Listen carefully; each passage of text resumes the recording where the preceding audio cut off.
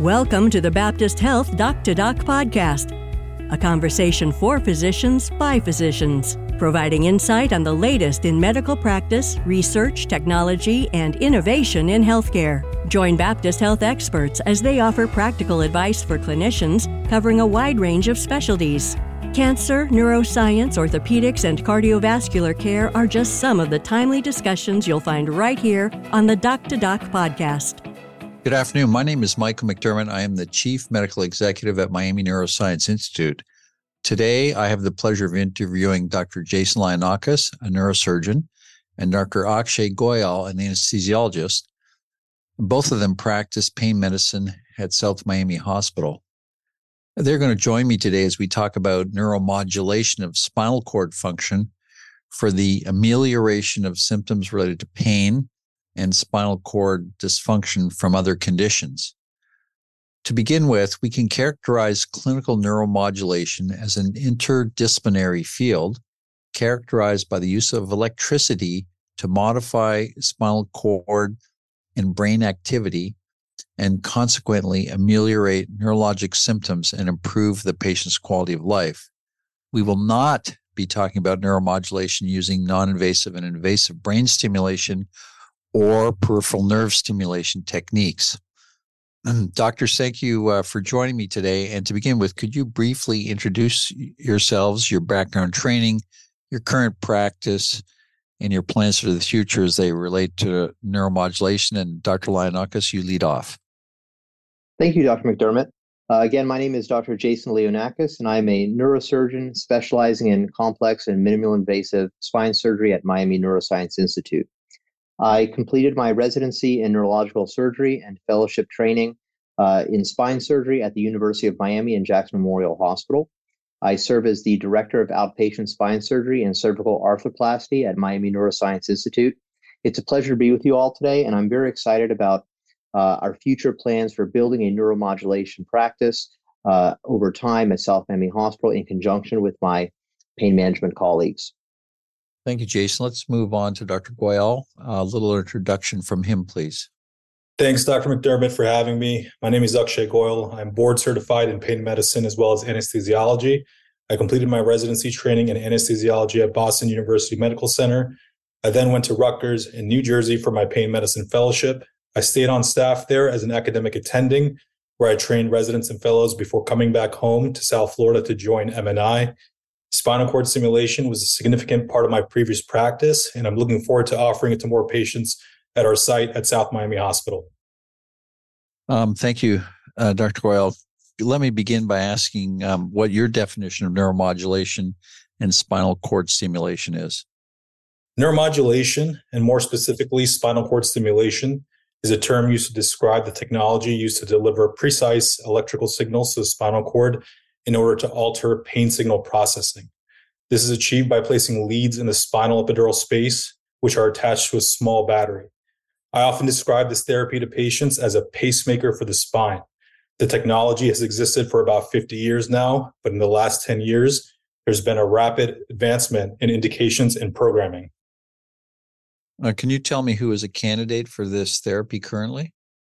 I think patient selection is the first critical step in order to achieve an optimal outcome with this therapy. Traditionally, these devices have been used for chronic pain patients who suffer from either complex regional pain syndrome or post-laminectomy syndrome. These are both conditions that pain specialists probably encounter more than any other medical specialty.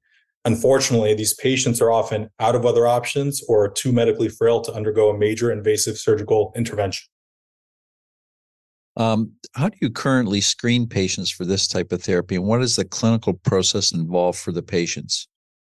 My ideal candidate for this therapy includes someone who fits the diagnostic criteria, has failed all other conservative treatments, is not a surgical candidate, and is otherwise medically optimized. I also find that if these patients come to me on chronic opioid therapy, the ones that do well with SCS are on lower daily doses.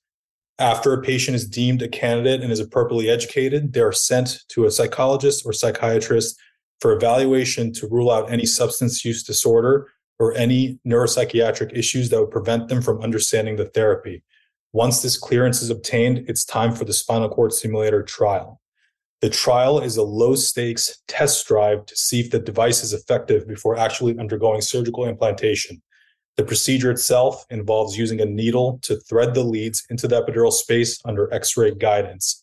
The patient is sent home with an external battery pack attached to the leads and contacted on a daily basis to monitor their progress. After 3 to 5 days, they return to the outpatient clinic for lead removal and follow-up. If they achieve greater than 50% relief of their pain symptoms, in addition to a meaningful functional improvement, they are considered for a permanent implant. Thank you. Dr. Lionakis, you recently undertook advanced training for the placement of dorsal column spinal stimulators. And I was wondering if you could tell us a little bit in layman's terms about what you learned about the procedure and the surgical placement of these stimulators. Absolutely. So the ultimate placement of a spinal cord stimulator involves the initial screening and evaluation process, as Dr. Goyal just spoke about, followed by placement of a trial. And if the trial is successful, I would place the final device. This involves an outpatient surgical procedure under general anesthesia. This means that patients go home typically same day. Surgery involves 2 small incisions, one in the midline at the appropriate spinal level, depending on the indication, and another in the patient's flank where the generator is placed. Essentially, a very small portion of the spinal canal is unroofed to allow for placement of a small paddle electrode that sits directly over the spinal cord. The generator, which is essentially the control device and battery pack in one, is placed in the flank and connected to the paddles via some small cables. All the hardware ends up being internalized under the skin, so there's nothing outside of the skin with respect to the final implant. Mm-hmm. Technology has advanced to a substantial degree in recent years and has provided for the development of extremely small and low-profile generators. This is something that patients are oftentimes concerned about. Some even have the ability to be recharged inductively, much like a mobile phone, rather than having to replace the generator every so many years, which is a great benefit to many patients. In total, the placement of a spinal cord stimulator involves minimal incisional pain and a quick return of the patient back to their normal daily activities. One thing that always comes up when discussing spinal cord stimulation with patients and providers alike is whether undergoing placement of a stimulator precludes you from undergoing any kind of spine surgery in the future. I think it's important to mention that there is no reason that having a spinal cord stimulator would limit a person's ability to have surgery in the future if they developed a new issue. In addition to that, the majority of products on the market today do indeed allow for the patient to have advanced imaging studies performed, such as MRI, which in the past has been a notable issue. This is important for both patients and referring providers to be well aware of. Thank you. Can you comment on recent prospective clinical trials and the utility of this method of stimulation for chronic low back pain or chronic leg pain? So, arguably some of the best clinical evidence for spinal cord stimulation is for the indication of post-laminectomy syndrome, also sometimes known as failed back surgery syndrome. This refers to continued or new onset chronic lower back or leg pain after spine surgery. Various randomized trials have looked at both spinal cord stimulation versus surgical reoperation and spinal cord stimulation versus conservative management alone. 2 of the most impactful prospective randomized controlled trials found that when compared to reoperation, spinal cord stimulation was associated with greater clinical improvement and treatment satisfaction for patients. This was essentially inferred from the crossover rate of patients from one treatment group to the other. And in total, fewer patients from the spinal cord stimulation group crossed over and eventually had another spine surgery compared to those who initially underwent revision surgery and then went on to have a spinal cord stimulator. These trials found that there was the significance at follow-up at 6 months and 3 years, indicating durability at least over that term. And with respect to spinal cord stimulation versus conservative management alone, a randomized controlled trial of 100 patients found that spinal cord stimulation was associated with greater improvement in quality of life, pain relief, functional capacity, and patient satisfaction compared to conservative management at 2-year follow-up. So at this point, spinal cord stimulation has a solid foundation of clinical evidence documenting its efficacy compared to both reoperation and conservative management alone for these indications. That being said, the new direction of studies is focused more on the subtleties and technical aspects of stimulation methods.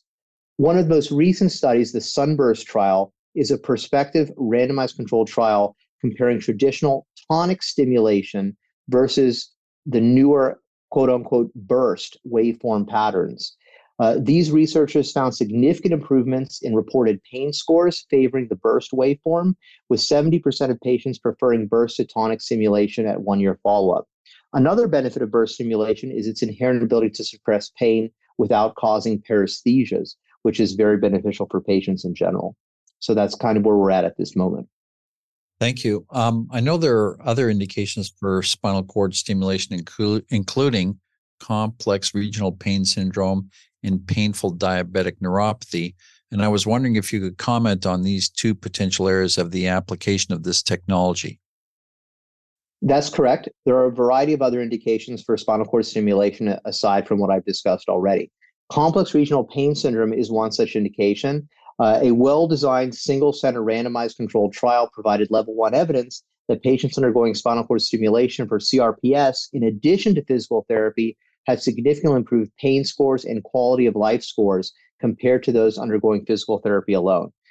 In a 5-year follow-up of these same patients, 95% stated that they would do it all over again. So that definitely says something. In addition, painful diabetic neuropathy is a more recently approved indication for spinal cord stimulation.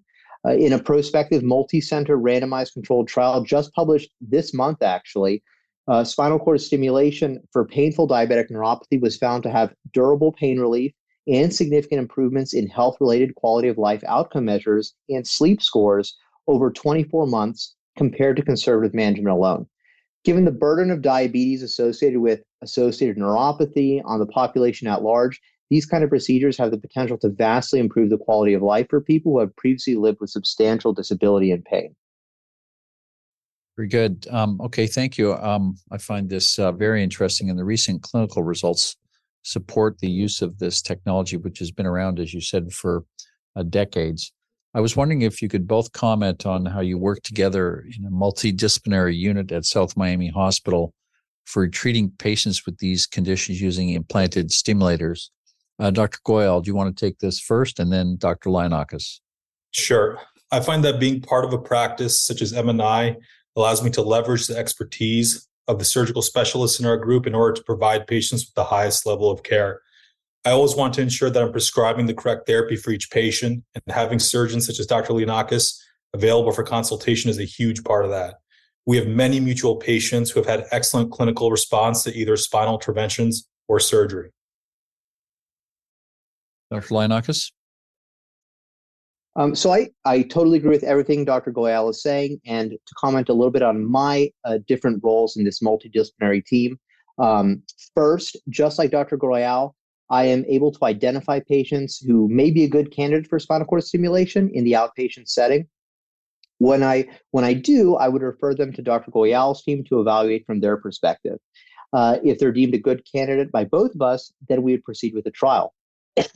Alternatively, if Dr. Goyal identifies a patient first who may be a good candidate, he sends that patient over to me for a neurosurgical evaluation. Sometimes there are simple surgical problems that I can correct surgically and resolve the patient's issue altogether. If that's not the case, or the risks of the necessary surgery outweigh the benefits for that particular person, then stimulation is a very reasonable alternative. After I give the okay, Dr. Goyal would proceed with the trial. In the end, my ultimate responsibility will be to place the final implant and manage any issues that could potentially arise in the postoperative period. In addition, I am also responsible for generator changes as needed, or any troubleshooting that would require surgical intervention. I really do think that this kind of coordinated and multidisciplinary approach to spinal cord stimulation results in the best outcomes, and I'm very excited.